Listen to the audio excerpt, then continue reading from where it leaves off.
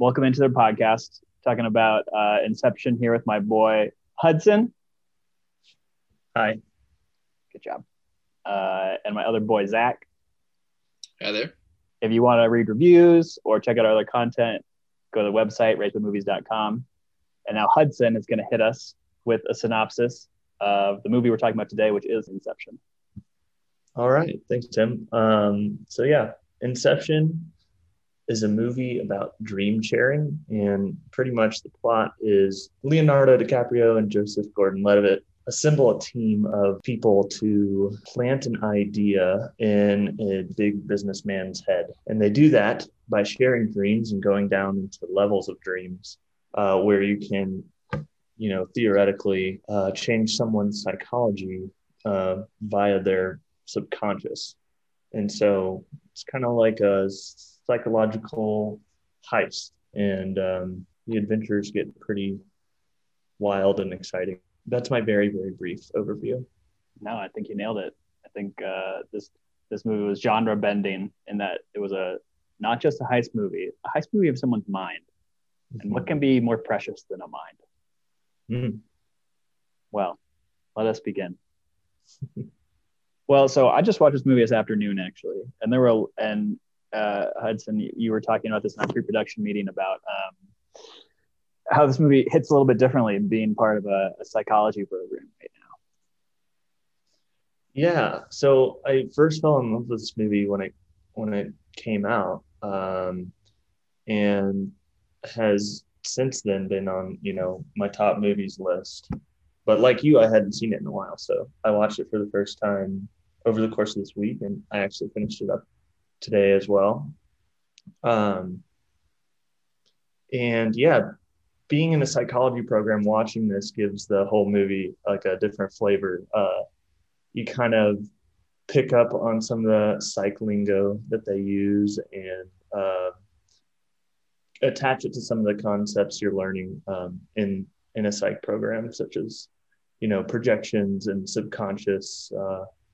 One idea that I particularly enjoyed is that to pull off Inception, what the title of the movie and the premise is about, the person whom you're giving the idea, it has to come from them, and given to them by their own subconscious, or else the idea won't take. Their mind would eventually refute it as it is not their own. And I think there's a lesson in that. Yeah, one that will let listeners pick up for themselves. But yeah, I think it's like a really interesting point. The sort of psychological language that they use here. They throw the word subconscious around a lot, which I don't think it's always the most accurate definition of it. But what I thought was interesting is there's almost like this palpable fear of the subconscious, which I think is because they're like, oh, we can't go down the subconscious, we'll be stuck there forever. I thought that was kind of an interesting piece of it, and then the subconscious ends up being being washed up on a beach or something like that. Mm-hmm. It's kind of they sort of treat these psychological constructs which Zach and I know are not real. Constructs are not real. They treat these psychological constructs as not only real but these tangible things and characters in the movie, which is kind of interesting. Yeah, the subconscious often turns on those who are creating the farce or making the dream, sort of the people who aren't supposed to be there. Mm-hmm. And yeah, they become really dangerous. And then the main character, a huge plot point is that he has all this baggage from his kind of adventures and dream sharing and his past relationships that kind of become exposed the deeper down into the subconscious they go. And it can kind of be wild and unpredictable and create sort of this danger for the other people who are along with him. So it is kind of interesting. The movie does frame the subconscious as this sort of unknown. What do you think all this, Zach?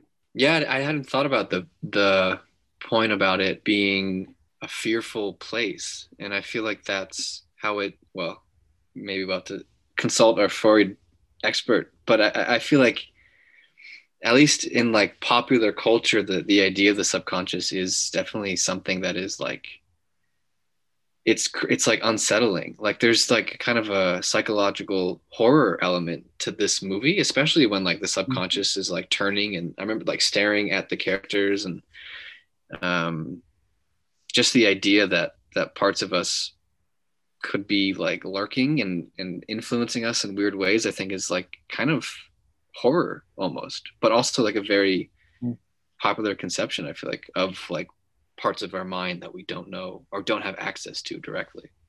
Mm-hmm.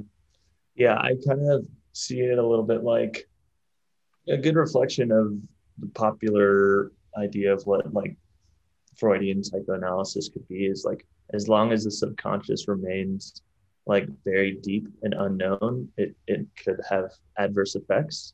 And so that's kind of what the main character does, right? Like he keeps his memories of his wife who's passed and kind of like all his regrets like buried in some dreamscape that he's created. And he tries to like manage it himself, and he doesn't tell anyone about it. But yet it keeps popping up during their work. And one of the other characters, she sort of discovers what he has locked away deep in his subconscious, and she's like, you have to tell everybody. And I think that kind of like parallels therapy in a way. It's like you need to talk about your subconscious, you need to like bring it into your conscious awareness, not bury it down deep, or else it'll be dangerous. And so eventually the main character kind of like confronts what's down there for him. And that's sort of how he overcomes and comes out triumphant, is that he finally deals with everything down there. It's a very cathartic psychological horror movie. Mm-hmm. As I was thinking about this episode and kind of what kind of content to bring to it, I had this thought, and you had mentioned before that you're a bit of a Freud adherent, right? A psychoanalytic adherent. For sure. Freud moves through time, okay, hypothetically, to 2010. He is there the summer of 2010, sits down in a German theater to watch this movie in German. He comes out of the theater. A random pollster walks up and says, Mr. Freud, what did you think of this movie? What do you think his response is? I think he'd like it. Oh, I'm sorry. Use the accent and do it in character, please. Oh, right. My German accent is not to par. Wunderbar. That's all I got. I think he would like it. At the very least, I think if Freud was to travel in time and see a modern film with color and moving pictures, I think just that in and of itself, he would be wildly entertained. And hopefully, he wouldn't be so overwhelmed that he could have taken in some of the plot too and compared to his theories. But you think he would like it just based on the plot? I do. I think he would. Yeah. I think Freud would be really into the idea of dream sharing and going to explore what's down there, because he was trying to do that himself, analyze dreams and whatnot.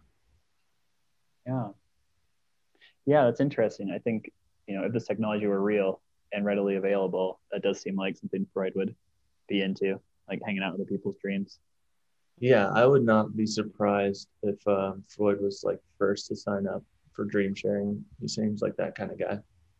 He'd be one of those people in that basement in that scene in the movie where they come and spend like 40 years a day in the basement. Yeah, that becomes their reality. As we talk about this, I think that, obviously you know more about Freud than I do, but it seems like the dream part of things was sort of like an expression of the unconscious, right? And so maybe he would be a little bit resistant to like actually going into the unconscious and experiencing it in like a more tangible way. Maybe that wouldn't feel like it would have quite as much value, especially with how much control people have over their conscious and subconscious in the movie. That's a good point. Yeah, there's some quote that like Freud says that dreams are the window into the subconscious or into the unconscious, which is what his whole theory is he's trying to uncover unconscious conflict and resolve it. And, in doing so, you would achieve more psychological health. Mm-hmm. So the idea of, going down there in person, I don't know if it would be as useful to him, because I know, just talking about it in psychoanalysis was his cure. It's a talking cure. So I don't know if he's as action oriented, or if he would just prefer to be in the office. What do you think, Zach? What do you know about Freud? Oh, I don't know much about his dream stuff, but I guess it just made me think about you bringing up the idea of constructs, and the idea that you can't go to the subconscious. There's no like place to go, and it just makes me curious about how he kind of conceptualized like the subconscious, if it was something that could be represented by like a movie or put into like visuals, or for him if it was something like a psychological realm where like the way this movie showed it just couldn't capture it because it's beyond sort of putting it into images. I have no idea, but that's definitely like, did he think it was someplace in the mind you could go, or was he using the word subconscious to represent, something else? If that makes sense. Yeah, it does. And I think you're touching on something that maybe we lose in the field of psychology today, that I think back when Freud was doing it, he was really trying to treat people for like a spiritual problem, but that kind of language doesn't really fly now. So we've kind of like medicalized it all. Mm-hmm. And so, yeah, I think there is a sense that the subconscious and the unconscious are sort of beyond, and therefore can't be captured, through the medium of film. But I definitely think that Inception is trying to do it. They do a pretty good job of like, with the way that the dreams in the film can like defy physics and all these things that are beyond natural law in our experience, walking around in the world, happen in the movie through like special effects and stuff. So I think that kind of brings the beyond to life a little bit. Yeah. Zach, as you were talking about constructs, I was imagining John McNeil walking out of this movie in 2010 and being like, that was some bullshit.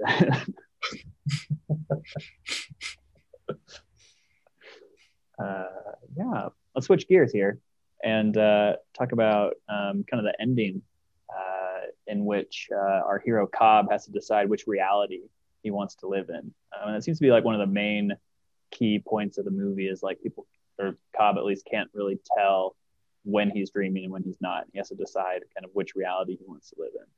That seems to be like one of the main drivers for the story, and like basically everything in the movie about reality.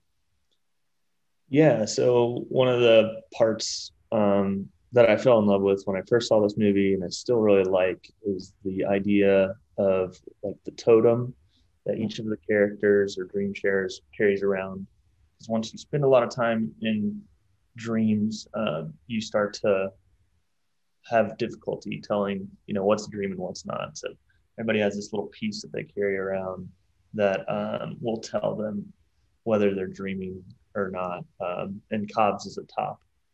And in the dream world, it will spin indefinitely. And in reality, gravity will take hold and the top will stop spinning.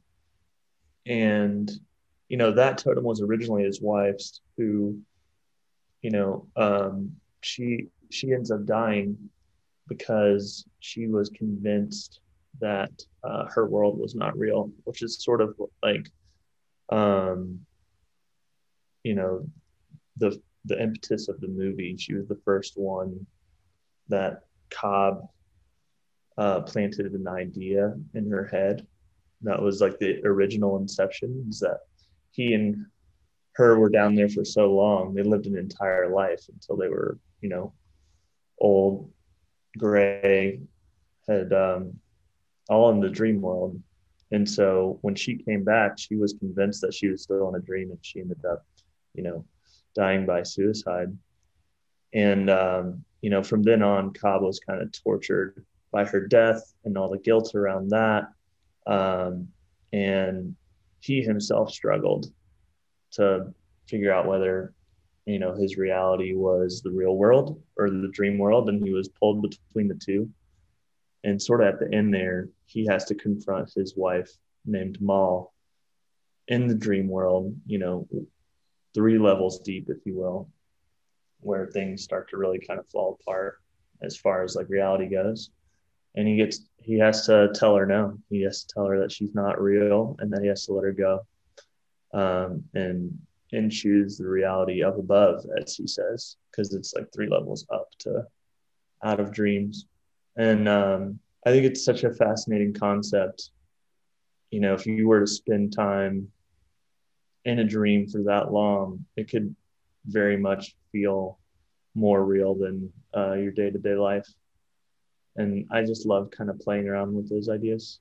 So this movie is nice for me in that way. Yeah, I feel like we were like asking the question if he's choosing to like live in this dream world or live in the reality. And I feel like a theme that comes up in a lot of movies where the character has to choose to like stay in the make believe or go to the real, like the emphasis is always on like choosing the real place. Like there's something about like not living in like the real world that I maybe this comes up a lot in sci-fi, but it's like, or like I for some reason I just watched the Truman Show the other day, and that was like another like tension there. It's like, should I leave this place even though it's perfect, but I know it's not real and I can't like stand for that. And that seems to be a very like larger like human theme. Like we need to be in the real place and we can't be happy if we know it's like fake. Or at least that's how I feel like it comes across in a lot of movies, including this one. Even if it's all perfect down here, it's not real, so you should get out of it, kind of a feeling. Mm-hmm. Yeah. Well, that's the same idea in the Matrix, right? It's like right. He has just this creeping sense that his world is an illusion. And then, lo and behold, somebody comes along and says, "Hey, it actually is." And it's so cathartic for him to know, like this whole time that he was being duped, and then it's his like destiny to set everyone else free from the prison that is, a farce. And yeah, I think culturally, it spans many movies that this idea that we need to live in reality or truth is the most important. I don't know what that's about. Yeah, like we all need to wait. Like we're gonna wake up to the real reality. Like that is a very common. And then once you wake up to it, you can't go back. You can't go back to sleep. Yeah, and like Neo's world in the Matrix is like the real world is kind of shit. It's like all dark, the sun's gone, like everything's terrible. But the fact that it's true makes it better. Yeah. Even though it's objectively worse. Right. Yeah, I think it's an interesting point. I really considered both of them actually. That there is a sort of inherent value in things being true versus like effective, right? Which is interesting. I think when we apply it to sort of like a psychological concept, or like the idea of a defense, right? So someone who engages in defense of like repression, right? We say, hey, no, don't do that because like you're making your life worse by doing that. But that's how that person survives, right? And in some ways, it feels like that mirrors this choice as well, where it's like, we want you to stop doing that because that's not true, right? And if you're doing something not true, that's not good for you, even though what you're doing is good for you. That's the whole thing that's going on in Inception, right? Is Cobb, in order to manage his guilt and his unresolved feelings about his wife's death, he builds like a little dream prison for her to live, and he goes and visits it all the time. And the characters in the film are like, no, dude, don't do that. You can't. And because apparently, his subconscious is just getting more and more powerful, and these memories that he's trapped his wife in just keep bubbling up in the surface as they're, doing other dream work. Mm-hmm. And so I think it really mirrors that idea that like a repressive defense is bad because it's not true. You have to let it go. Yeah. Yeah. And the idea is his subconscious getting worse. I kind of rolled my eyes at that, but then I was like, it's not his subconscious that's getting worse. It's his, well, it is subconscious, but like it's also his symptoms that are getting worse because his defenses have to be so much stronger. They now spider out into everything else.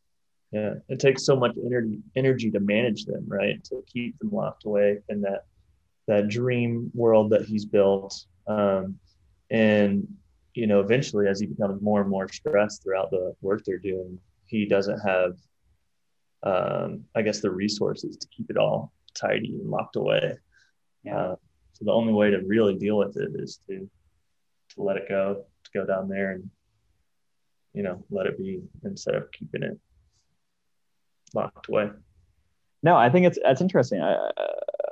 It feels like we're going deeper into the movie, similar to the characters.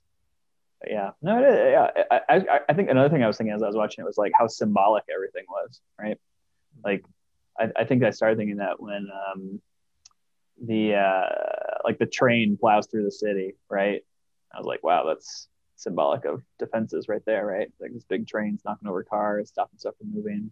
Like, everything took on sort of a different symbolism, which I thought. And as I watched the movie, I was like, oh yeah, maybe that's that. Also, Joseph Gordon-Levitt gets like left behind and has like half a movie to himself.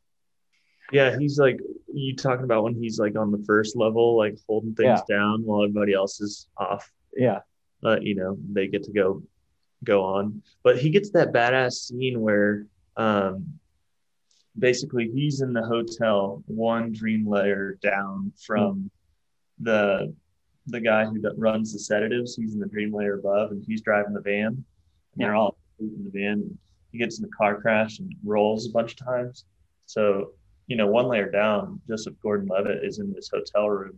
It's like changing gravity and they're kind of bouncing off all the walls. I watched this behind the scenes thing of how they did that. They basically had a big trailer hooked up in this crazy machine that basically just like rolled it around. So all that is like live action film, but it's not special effects. So he didn't get to go down to the next layer, but he had the coolest scene in the movie, if you ask me. March 31st is the last day you can watch it on Netflix. Oh. Yeah, good to know. Yeah. Of 2021, if you're listening to this far in the future. In case it goes off Netflix, comes back on Netflix. Well, let's move on to this idea of just Christopher Nolan movies in general, right? Because I mean, this was one of those summer blockbusters. And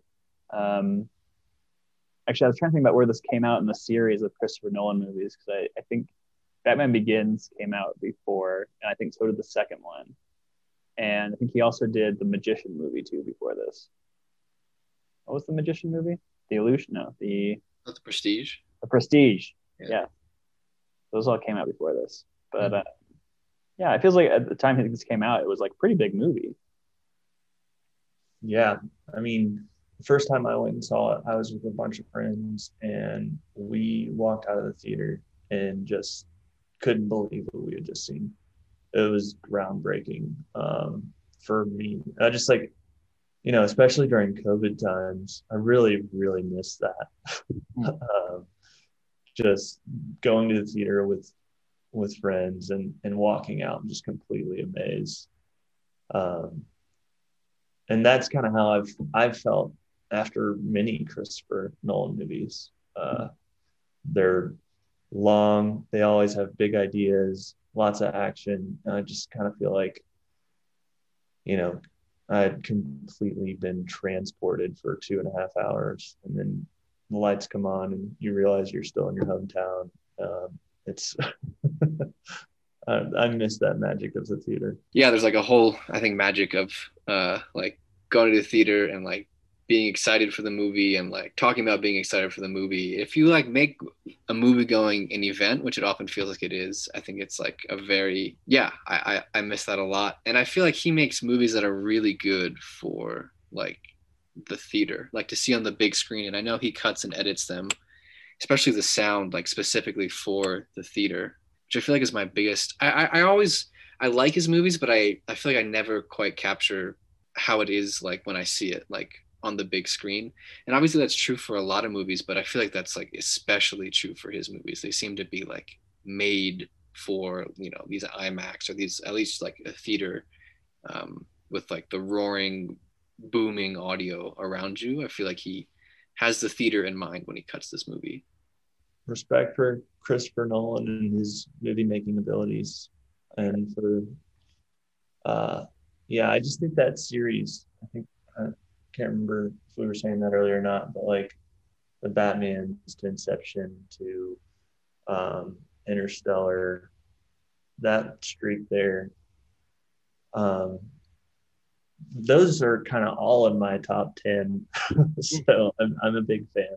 Like 5 movies. It's half your top 10 right there.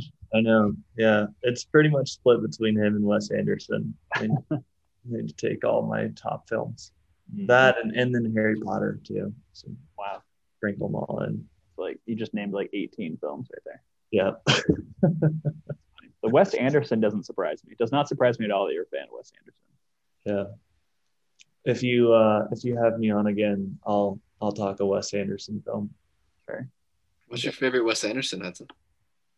Oh, The Life Aquatic. Cool. Number one. Yeah. Specifically, like, really love the soundtrack. That's for next episode, I guess.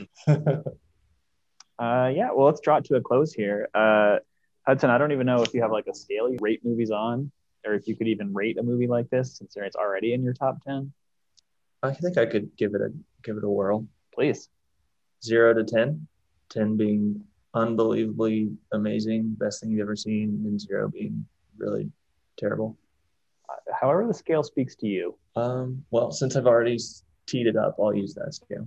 I would give this an 8.9. Wow. Yeah. Zach, where do you put Inception? I would give this movie probably an 8.5 for me. There's definitely some nostalgia to it. Sacrilege. 8.5? That's a high. That's a good rating. That's a quality movie in my book. Yeah, I think you said Tree of Life was a 9. So yeah. See, there you go. Cool. Yeah, I think so. My website, we go 1 to 5. Just keep it simple. I think it's probably hits an easy 4 out of 5. Yeah, 4 out of 5. And if you're interested in reading my review, check out the website raisedbymovies.com. Yeah, thanks for coming on the pod, guys. Good episode. I don't know if you want to give a shout out to your fans. I will tell you the website averages 1 visitor a week. Usually it's just me making sure the website's still working. Maybe I'll check it out. We'll have 2 visitors. That's doubling your traffic. Click on all the AdSense words so I can make 94 cents. Well, let's call it an episode. Thanks again for coming on. You can say goodbye to the folks if you want, or just wait. Bye, all listeners. You can't see me waving, so I'm going to use my voice to say adieu. Bye, all. Pleasure being on. I'm glad I could be included. This was fun. Yes, it was, Zach. And that'll bring us to the end of the episode. Again, if you're interested, go ahead and check out our website, raisedbymovies.com. You can see reviews, other episodes, and just other cool stuff. All right, thanks.